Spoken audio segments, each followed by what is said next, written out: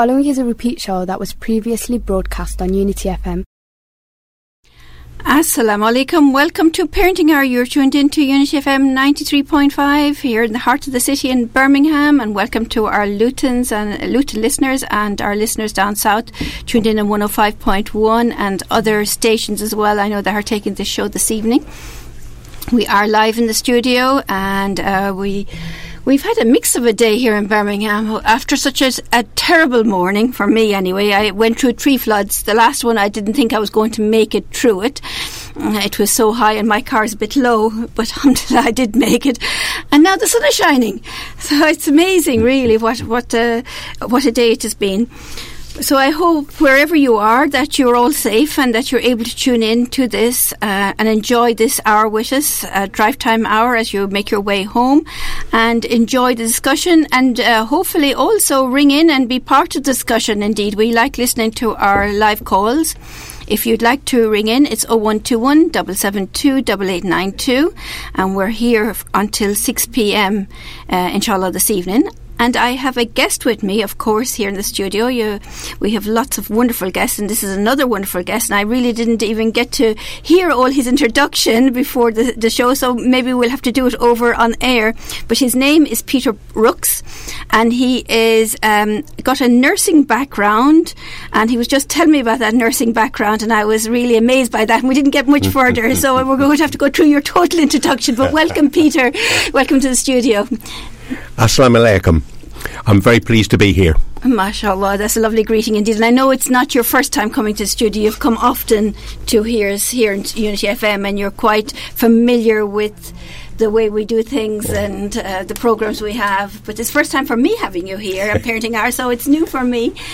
And it's really lovely to be here with you. Thank you. I come most frequently with Mahmouda. And Mahmouda's a friend from a long, long time ago. Oh, very nice. That's very good indeed. She, of course, have got her own show and people in, but it's so nice to bring back guests on different times, because we find that people tune in at different times. And even sometimes I listen to Radio 4 and they repeat things over again. And you think, well, if Radio 4 is repeating it, we can definitely repeat it on Unity FM. So welcome to the studio. Start off with your nursing background first, and then we'll work forward up to where you were. So you became a nurse at 18? Yes. Wow. I started off working in business, and I really enjoyed that from the point of view of meeting lots and lots of people. I just liked that contact. But I realised that business wasn't really for me. I think I was a bit too kind to the customers for the owners. And I decided I wanted to do nursing. So I became a student nurse when I was 18. And I've been in nursing in one way or another ever since. So I started off in southwest England, which is where I grew up, and then came to the Midlands. And I had a variety of posts, the usual things, worked as a staff nurse for a while. I worked with children with learning disabilities quite a lot, cerebral palsy and what we now know as autism. So quite a lot of that. And then one of the great things about nursing actually is whatever role you have to start off as a student nurse. There's no shortcut, and that is great. And what a lovely foundation it is. From a nurse myself, starting from a nursing background too, I actually wasn't even quite 18, which you wouldn't be allowed to do now when I started my nursing. And as a student, you start with the bedpans and the sleep room. Yes. Great grounding for anybody. And that actually, I quite like watching Call the Midwife, because they're actually up to the era where I was in training, when we did exactly that. We had to clean the bedpans and sterilise the instruments, and we had glass syringes which we had to sterilise, all those things, And I really loved all my time in nursing. Then I was a nurse teacher for a while, and then eventually my last post in the NHS, I was Chief Nursing Officer for Central Birmingham for 10 years and Director of Nursing at the QE, so what they now call the Heritage Unit, of course. Then I left and Jeannie, my wife, and my wife died nearly 3 years ago, but we decided we wanted to go and work overseas. So we went to Maldives first. We worked in Maldives for 2 years.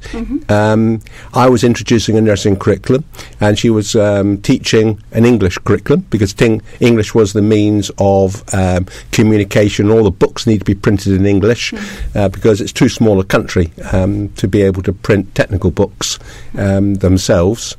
So we're there for 2 years, and then we went to Papua New Guinea, and we worked in Papua New Guinea for 8 years.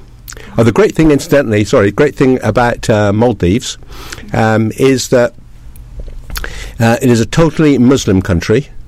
And I really felt attached to the culture there. And we had to stop work 4 times a day during working hours for prayer time. Prayer time, as a Christian, we're not quite as diligent about it as that. But because everyone stopped work and the shops closed and everything, I got into the habit of praying 4 times a day. Well, I pray 5 times a day, actually. I'm sure you were like and I still do that. I was praying 5 times a day as a Christian before I became Muslim. Yes, I still do that. And that's so it was a very good discipline, that I learned to do that, and it actually served me well, because I have always felt God's hand guiding me in the right direction, and yes. So anyway, after we left there, we went to Papua New Guinea. We were there for 8 years. And a lot of the health services there were run by churches. 50%, in fact, particularly out in the rural areas. So we did a lot of our work out in the rural areas. So we spent about 3 weeks in our base doing our admin, and then 3 weeks out on patrol out into the remote villages. So we did that. We only went for 2 years, but they kept asking us to renew. So we did, and we really enjoyed it there. And eventually we had trained local people that were able to take over from us.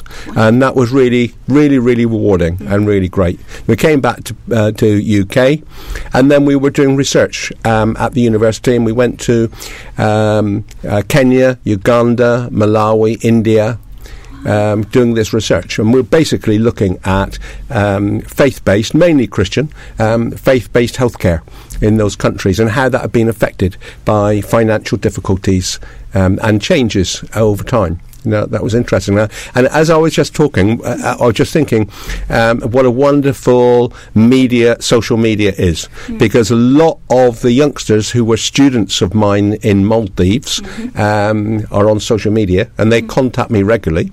In fact, I just had a communication this afternoon, just before I came out, from one of my ex-students who is in London with her son, who is about to start university.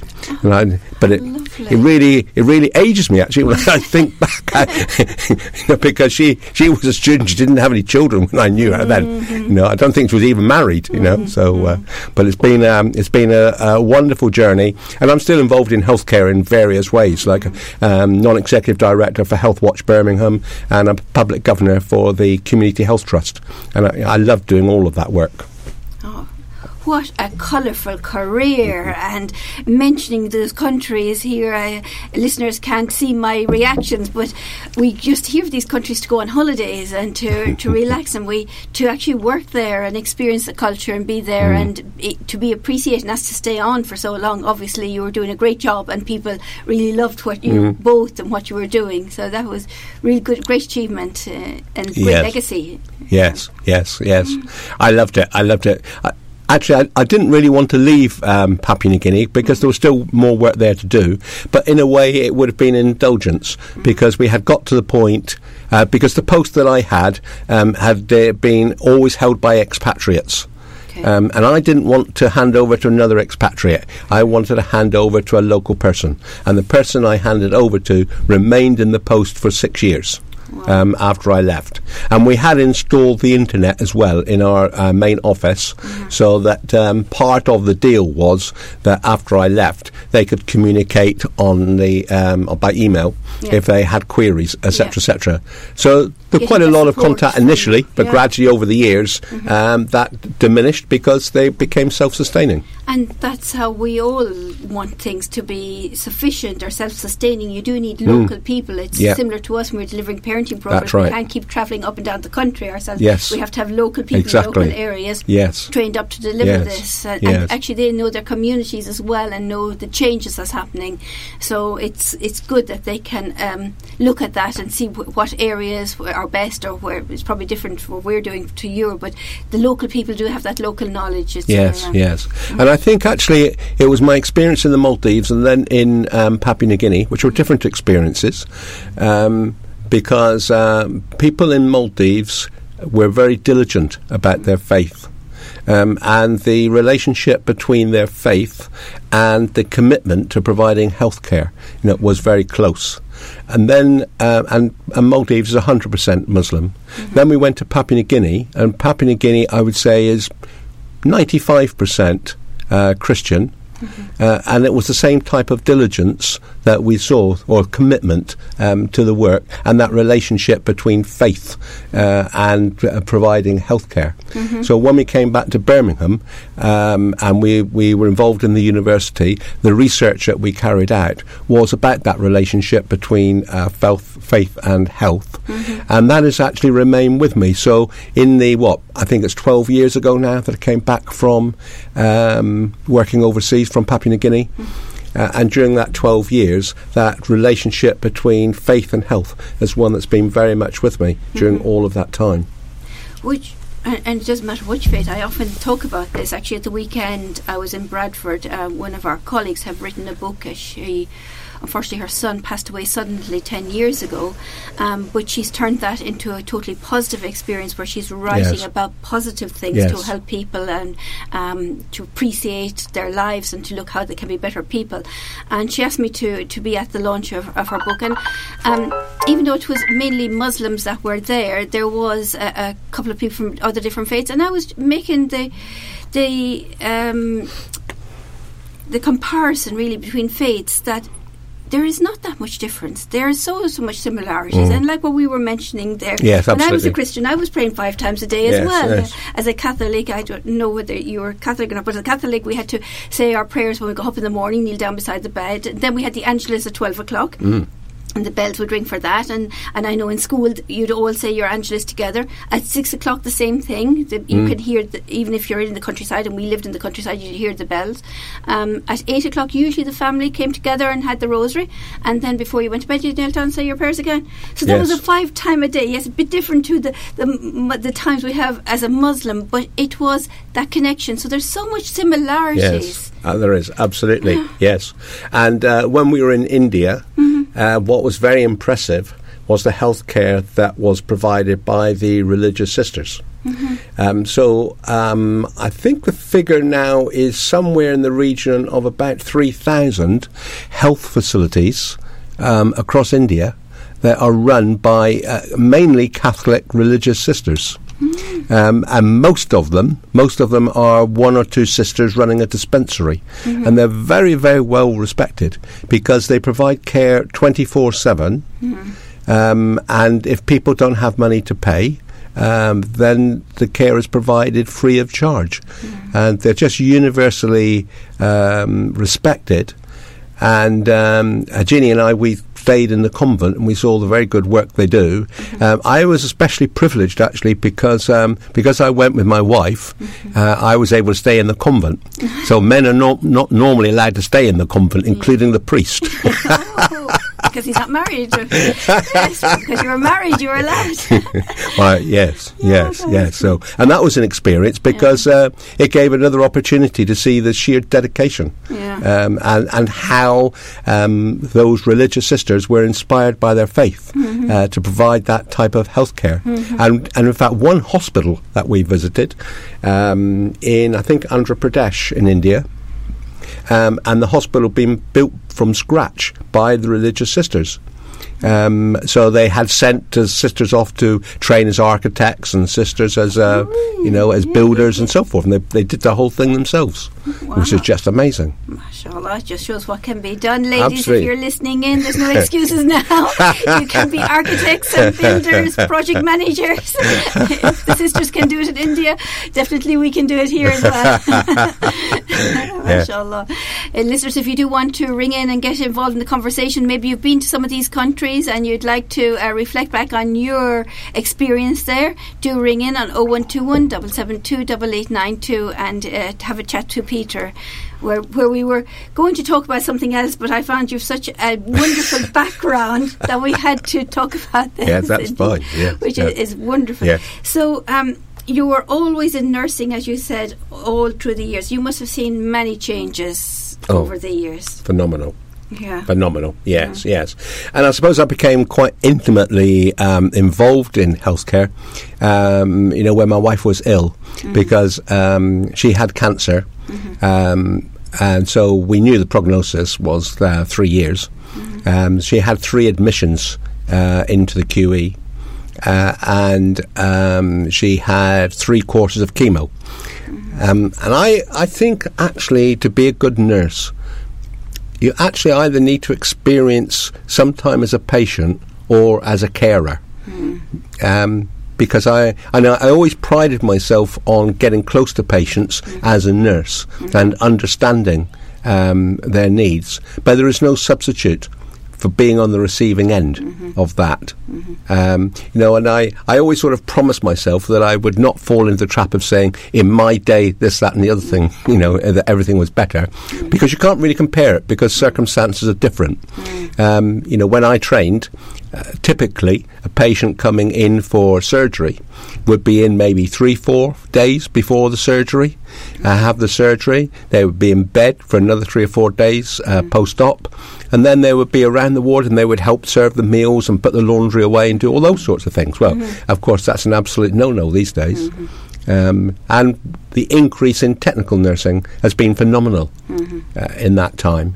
So it's been huge changes. Huge changes for safety. Actually, on the way to a programme last night, we were delivering in Women's Hospital last night a programme, and on the way I had my colleagues with me, and I was telling them about the days that we used to do the bloods and the ECGs and the ESRs, and actually draw up the blood up the pipette and leave your ESR tube standing and measure yourself, and doing it with our own mouths. Up. I mean, it was a training in itself that you made sure you got it right, and you had your thumb on this to get. And do you remember we used to use a Bunsen burner? When we were testing urine for sugar, and you put in Benedict solution and sort of gave it a little shake, and then put it over the Bunsen burner to see whether it turned green or blue or whatever colour. Yeah. No, that's amazing. And then when these sort of Clinisticks came out that you just put in, we really didn't trust them to start off with. But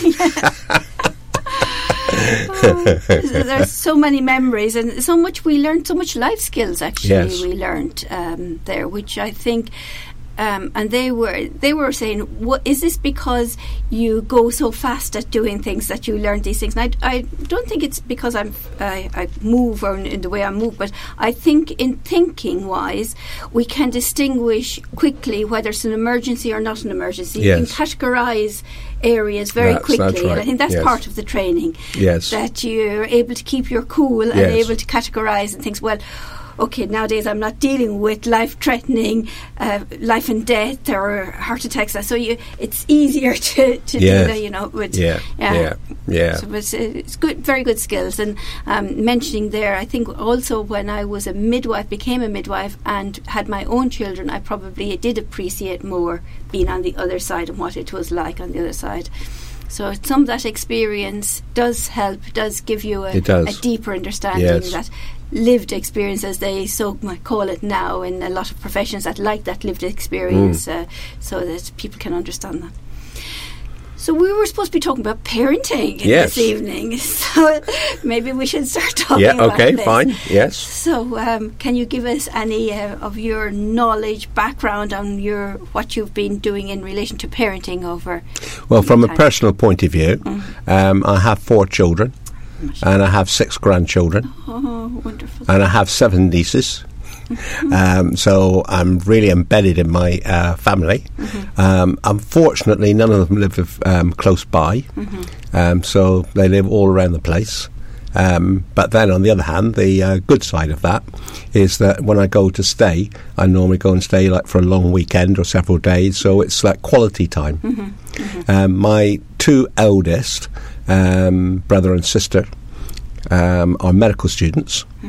So one is in Edinburgh and the other one is just about to start in Oxford next week, I think. Medical school. I'm very proud of her, of course, because she got 3 A stars in her A level, and she was the first girl in her school to get an A star in chemistry. Congratulations in chemistry. Yes. But I particularly wanted her not to go to the same university as her brother, because I wanted her to develop her own personality.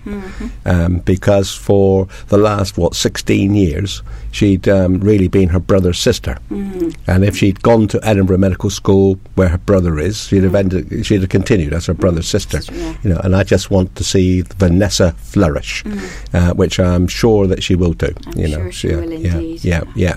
How excited! She's starting now, and her brother's in what year? He's just starting his 3rd year, I think it is. Yes, 3rd year. Yes, because he's 2 years older than she is. That's right. Wonderful, 3rd year. Great success stories. And your 2 other children? Yes. Well, they were my grandchildren. Oh, they're your grandchildren. Yes, I know. I don't know that. Oh, do no, I? You do not. I'm shocked here. I'm really shocked. Yeah. So my children, 2 of them are engineers, or at least they started out as engineers, and they graduated at University of Birmingham. One of them is he was a professor in Singapore and then in China, and then he came back to UK for his children to go to uni. So once Vanessa starts in uni, he's going back to Singapore. My second one, he is he worked for Vickers Submarines.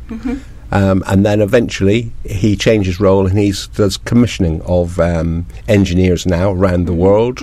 My daughter, she is assistant manager for Go Outdoors. Would you like to advertise? We should say there are other outdoor stores. Okay. Yes. And then I have a son who's in New York, and he does a bit of this, bit of that. Every time I sort of say to him, "What are you up to now then?" Declan, his name. "What are you up to now, Dec?" And then he says, "Oh, a bit of this and a bit of that." You know, so he likes variety in his life, and he's travelling. Yes, travelling, and he's a free spirit. And it maybe from their growing up with you travelling so much, they understood that, and the importance of travelling and understand. Yeah. So I'm sure you've seen a lot of difference in parenting. Yes. Whether it's parenting or grandparenting, because grandparenting is very important as well. Yes. Over the years, and people, I know. I was talking to somebody at the weekend, actually, it was a Muslim, another radio presenter, and he was saying to me, "But you use elements of faith in your parenting. They can't be relevant for today. Today's society is different." And I was saying to him, well, the messages that were coming out and the examples that we use, so for example, if Prophet Muhammad, if we use that and how he communicated, he'd come down to a level, he'd look in somebody's eyes, he'd talk to them straight. When he smiled, you could see his teeth, so he's really absorbing and understanding things. Those are the same messages that we need to get across. They haven't changed. And maybe it is things like mobile phones or other interruptions that we need to keep aside. And it's not always the children on the mobile phones, it's often the parents on the mobile phones. Yes, it is, absolutely, yes. And have to go back to those communications again and have those links again, those strong inner links. So it hasn't, yes, there may be different problems, but the tools and techniques are quite similar. And from an Islamic perspective, there's also a saying that parent your children for their times. So it's not for your times. So you need to be prepared for their times and look at their times and how you're going to prepare parent your children. So I was thinking of that as you probably have seen a lot of changes as well. Yes. How would you have answered him with interesting actually. So I should say that I've actually been married twice. So I married my first wife when she was 17. and we were married for 13 years. But the marriage sadly ended in divorce. I think over that period, because we were probably so young, we had drifted apart. But I'm pleased to say, that we remain friends. So my first wife, Helen, she comes to stay from time to time with Sarah Jane, my daughter. So we were married for 13 years. Then I had 2 years as a single parent. And then I was married to Jeannie for 39 years before she died. I think what is so important, and I think it is as important as ever, even though it's probably more difficult to do, and that is that we sit and listen to what our children have to say. When our children were growing up, we always insisted that for the evening meal, we sat down and had that meal together. So there was no going and helping yourself to the fridge, from the fridge, and sitting down and, going off and sitting by your computer and eating it on your own, etc. Or in front of the TV. That's right, that's right. And I noticed that my children had the same practice with their own children. So although at times they may have rebelled against it when they were growing up, they adopted the same practice. And what I actually do find really quite interesting, and that is it endorses the importance of having parameters for your children, because they may knock it and try to step outside of those parameters, but they still like the parameters to be there, so they know where they are. Rules and boundaries. We're going to come back to that after this commercial break, because we're going into a commercial break now, listeners. Do tune back to us after this, inshallah. Assalamu alaikum.